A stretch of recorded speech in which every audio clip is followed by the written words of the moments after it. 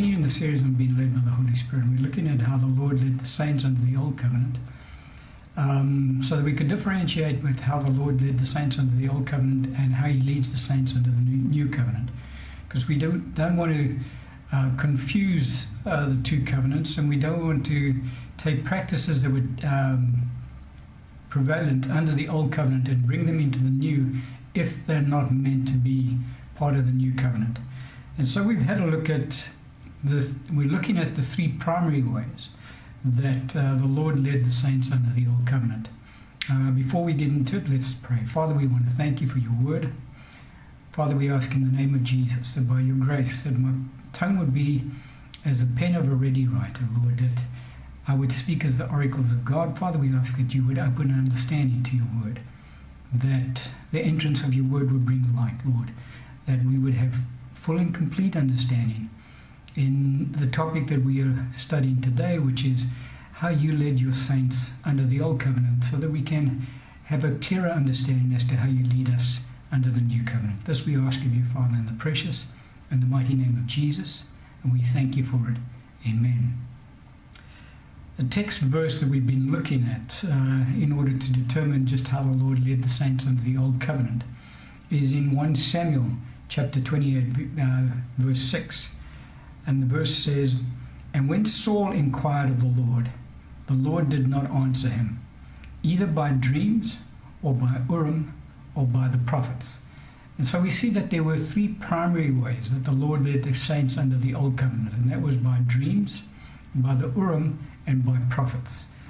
There were other methods that the Lord used to lead the saints under the Old Covenant, but they were not the primary methods. These three were the primary methods, and these three methods were the methods whereby the saints under the Old Covenant could go to God and expect Him to lead them through these methods, for He had placed these methods in operation in Israel at the time, and these were the methods whereby He said that He would guide the children of Israel. And so they could expect to be led by Him through these methods.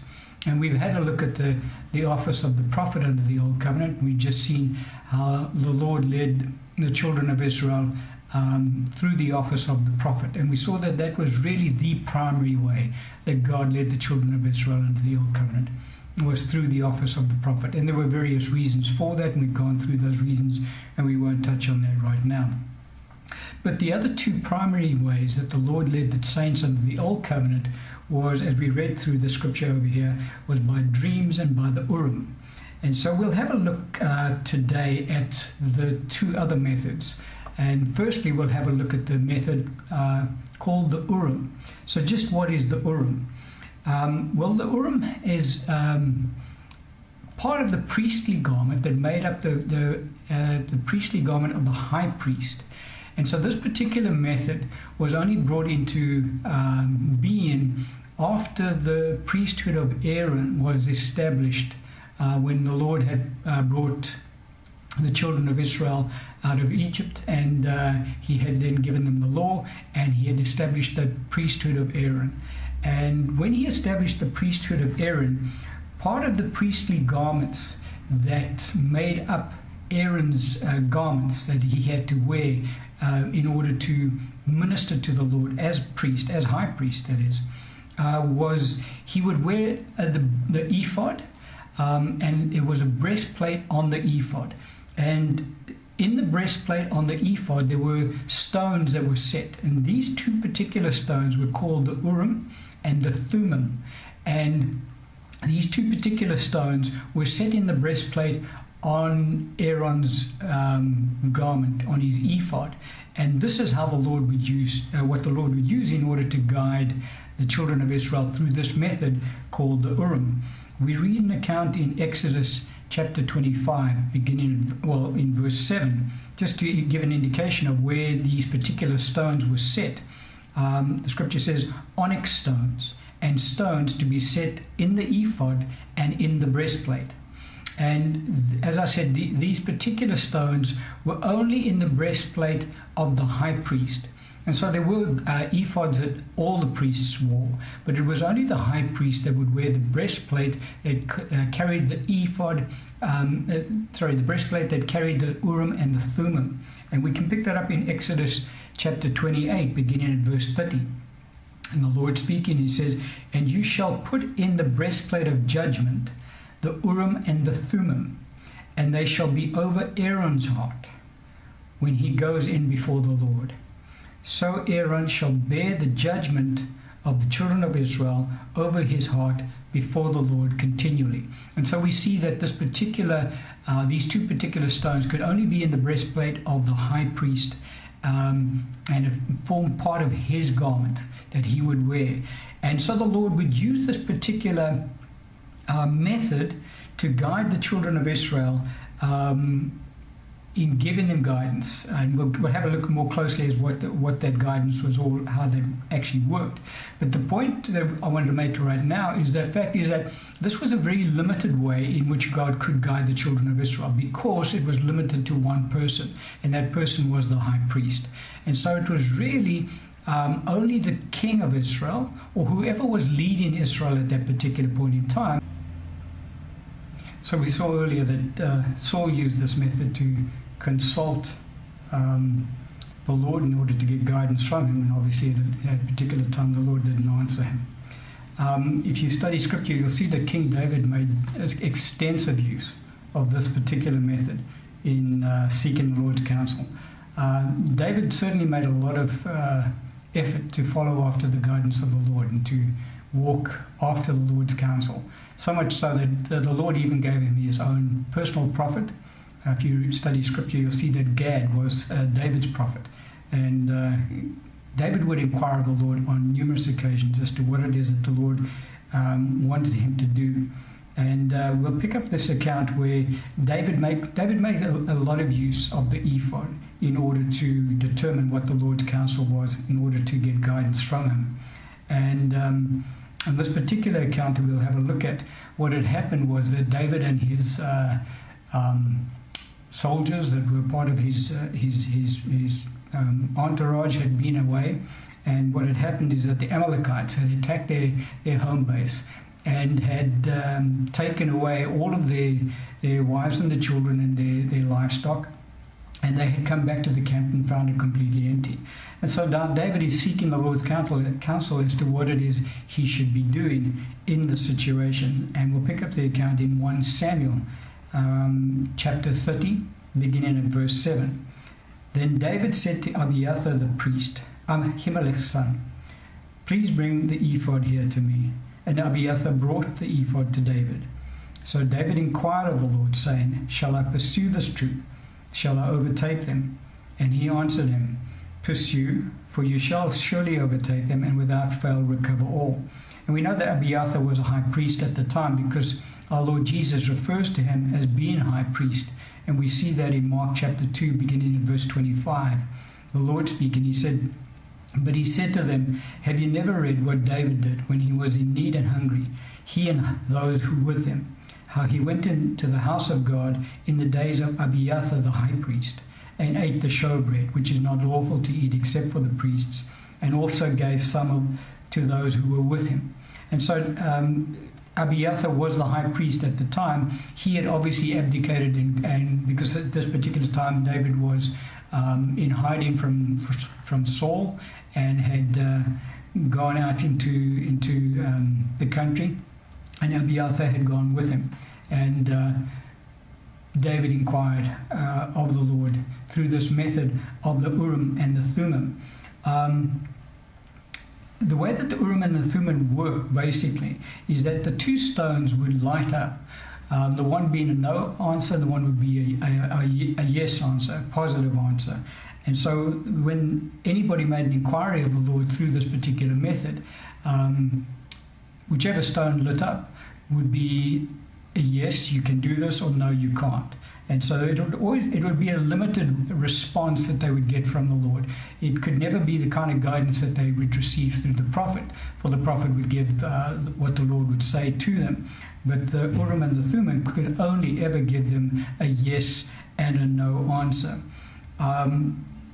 the next account we can have a look at is when the children of Israel have come back into the land of Israel after Babylon had invaded them, and they had been taken away captive to the city of Babylon, and they have now returned and they have rebuilt the temple, and they want to determine just which of the Levites qualify as priests who've not been defiled in the time that they've been away, that the children of Israel have been in exile. And they used the registers to go through and see just which Levites were still pure and not impure. In other words, they hadn't been defiled through mixed marriages. But because of the exile, what had happened is that the registers were no longer up to date and complete. And so we read the account in Ezra chapter 2, beginning at verse 62.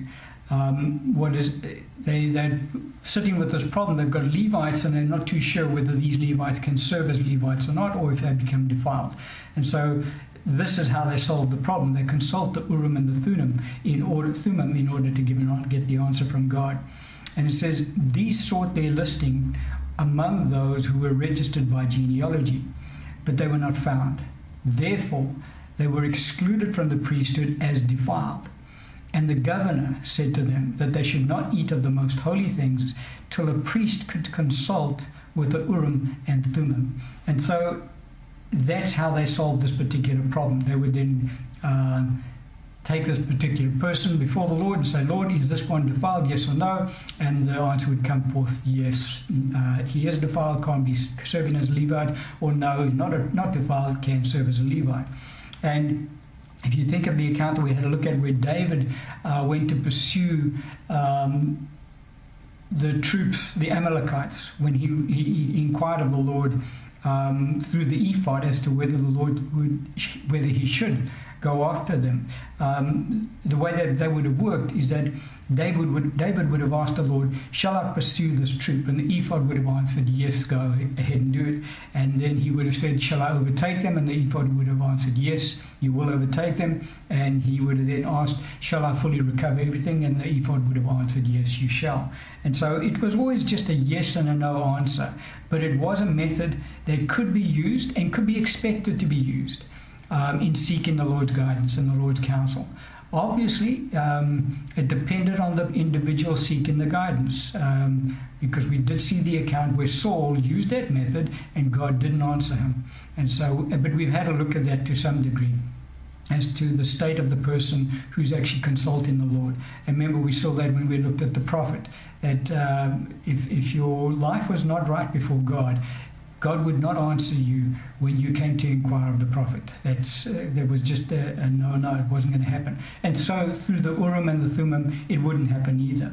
But in David's case, his life was right before the Lord, and so he could consult through the Urim and Thummim. And then we get to the third primary way that the Lord used in order to guide the saints under the Old Covenant. And that primary way is through dreams. Point that we need to have a look at here is the fact that when Scripture talks about visions in the night, it is referring to dreams.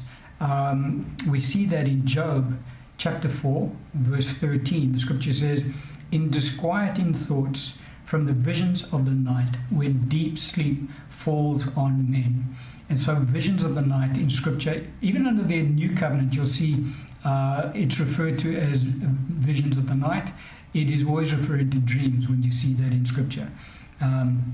It's one and the same thing, just a different terminology that is used for the same event, basically, that takes place. And so the saints under the Old Covenant could seek the Lord's counsel through dreams. If you recall Joseph, when he was in Egypt, and the Lord appeared to him, or the angel appeared to him in a dream, said that Herod is dead and you can now go back into Israel. He goes back into Israel, and then he hears that Herod's son is reigning in his stead. And he is then seeking the Lord's guidance through this, because he's now nervous to go back into Israel because he hears that Herod's son is reigning in his stead. And the Lord answers him through a dream again. And the angel of God says to him, go into Galilee. and that's where he goes. And so the saints under the Old Covenant would be seeking after the Lord's counsel, and the Lord would answer them through dreams. We have no scripture that said that that says that the saints would ask him to appear to them in a dream, but at the time that they're seeking the Lord's counsel, this was the method that he used in order to answer them. And we'll have a look at another account in scripture. We're looking at the account of Abimelech. Abimelech, the background to this particular situation is that Abraham and his wife Sarah have come into Abimelech's territory. And Sarah is obviously a good-looking lady, and Abimelech has taken a shine to her, and he is intending to marry her. And God appears to him in a dream to sort out the situation. But it's interesting to note that when Abimelech speaks to the Lord in the dream, he says to the Lord, "Lord, will you slay a righteous nation also?"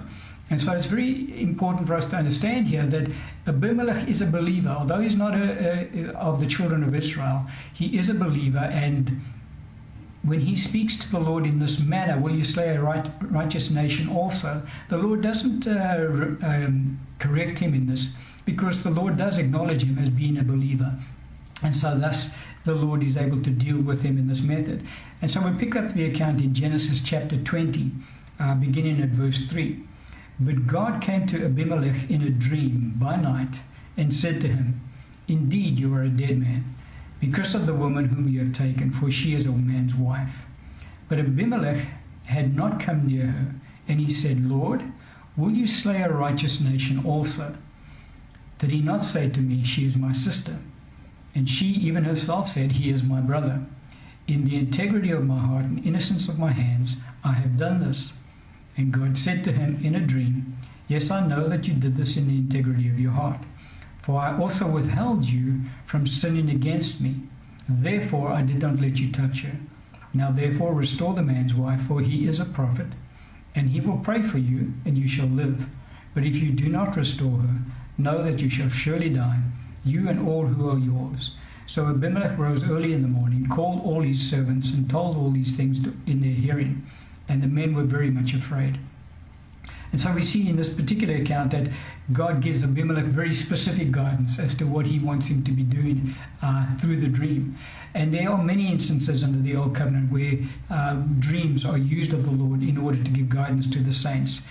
Jacob received many dreams from the Lord. Joseph received many dreams from the Lord. Daniel received many dreams from the Lord. We'll have a look at one account of Jacob's dreams in Genesis chapter 31, beginning in verse 11. "Then the angel of God spoke to me in a dream." This is now Jacob recounting the dream that the Lord had given to him, saying, "Jacob." And I said, "Here I am." And he said, "Lift your eyes now and see. All the rams which leap on the flocks are streaked, speckled, and grey spotted. For I have seen all that Laban is doing to you. I am the God of Bethel, where you anointed the pillar, and where you made a vow to me. Now arise, get out of this land, and return to the land of your family." And so it is very plain that under the Old Covenant, dreams were used extensively of the Lord to guide the Old Covenant saints. And then the Urim was used, Urim and Thummim was used of the Lord to guide the Old Covenant saints. And so these are the other two methods that God used under the Old Covenant. The three primary methods, once again, we'll go through them, is through the prophet. The Lord used the prophet. That was the primary way that God used in order to guide his saints under the Old Covenant. And then the two other primary ways that the Lord used was through the Urim and the Thummim, and that they could really only consult through the high priest, because he wore the Urim and the Thummim in his priestly garment. And it was a limited way to receive guidance from the Lord. And then the other method that the Lord used extensively under the Old Covenant in order to guide the Old Covenant saints was through dreams. And these were the three methods that the Old Covenant saints could expect God to use in order to give them guidance. As we said, there are other methods, and we'll have a look at those methods. But they were not methods that the saints could expect God to move in order to guide them. And we're going to end it off there today.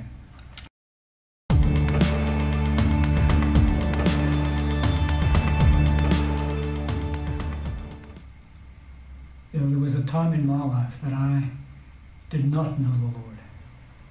I'd heard people speak about him, but it didn't make any sense to me. It was just something that I thought that people did. People went to church. That was what they did. It was not something that I did. And then I met some people who were Christians, and they befriended me, and I got to know them a bit. And one of them gave me a book to read that they felt that I should read. And out of basically just trying to be polite, I said to them, okay, I'll read that book. And I took the book with me to work one day, and it was during my lunch hour, and I decided, okay, I better read this book. I said to the person, I promised them that I would, and so I sat back. I was in an office by myself, and I began to read the book. And the book was about a young man who had grown up as a Roman Catholic, and I suppose that's why the book was given to me, because I had also grown up as a Roman Catholic. And but I'd never heard the gospel preached. Nobody had ever told me about salvation through Jesus Christ. And as I began to read this book, what this young man experienced in his life when he gave his heart to the Lord just seemed so real. And there were other friends in this book who had also grown up with him, and they had gotten together after a number of years, had been separated, gone their separate ways, and they subsequently found out that each one of them had given their hearts to the Lord Jesus. And there was just something that was so real about that particular thing that these guys were expressing. And I remember this so vividly. This happened to me in that I sat back in my chair and I looked up at the ceiling and I said, Lord, if this is real, then I want it. Now, what I expected to do after having said that was to lean forward again and to begin reading the book. I no more expected what happened to me as being the next person to walk on the moon. As I said those words, Lord, if this is real, then I want it. An absolute power fell on top of me. I got such a fright. I burst into tears. I knew that that instant that I was born again, that which I was reading about in this book had happened to me. I had become born again. I had given my heart to the Lord Jesus. And I changed completely. My life changed overnight. I'm not going to go into any detail about that, but I was saved. In tears, I remember looking up into the ceiling and just saying, Lord, this is real. Heaven is real. I had before that time thought that heaven was a fairy tale that people would speak about. It was not something that was anything that made any sense to me. But at that instant, everything made sense. I was born again. My life changed. And I have been His ever since. And if you've never given your heart to the Lord Jesus, I would encourage you to do that right now. I would encourage you to close your eyes, and I will pray with you now. And as I pray, you pray with me, and you give your heart to the Lord Jesus, and you find out for yourself just how real He is. Father, we thank you for Jesus Christ our Lord. Lord, your word declares that if we believe in our heart and confess with our mouth you as Lord Jesus, and we believe that God our Father has raised you from the dead, that we will be saved. Lord Jesus, I believe that God our Father has raised you from the dead. I confess you now as my Lord and my Savior. I thank you now, Lord Jesus, that I am saved. Thank you, my Lord. You are saved. You have changed. You will see that change. You will know the change within you straight away, and you will see that change taking place in your life over the years to come. I would encourage you now to get involved in a church where they will teach you the Bible and teach you the truth of God's Word, where they'll teach you to be filled with the Holy Spirit, so that you can be filled with the Holy Spirit and speak with other tongues. For this is another experience that is part of the Christian walk. And I would encourage you to read your Bible every day and to spend time in prayer and to fellowship with God and fellowship with His children and to grow in the things of God. May the Lord richly bless you as you continue in your walk with the Lord Jesus. Amen.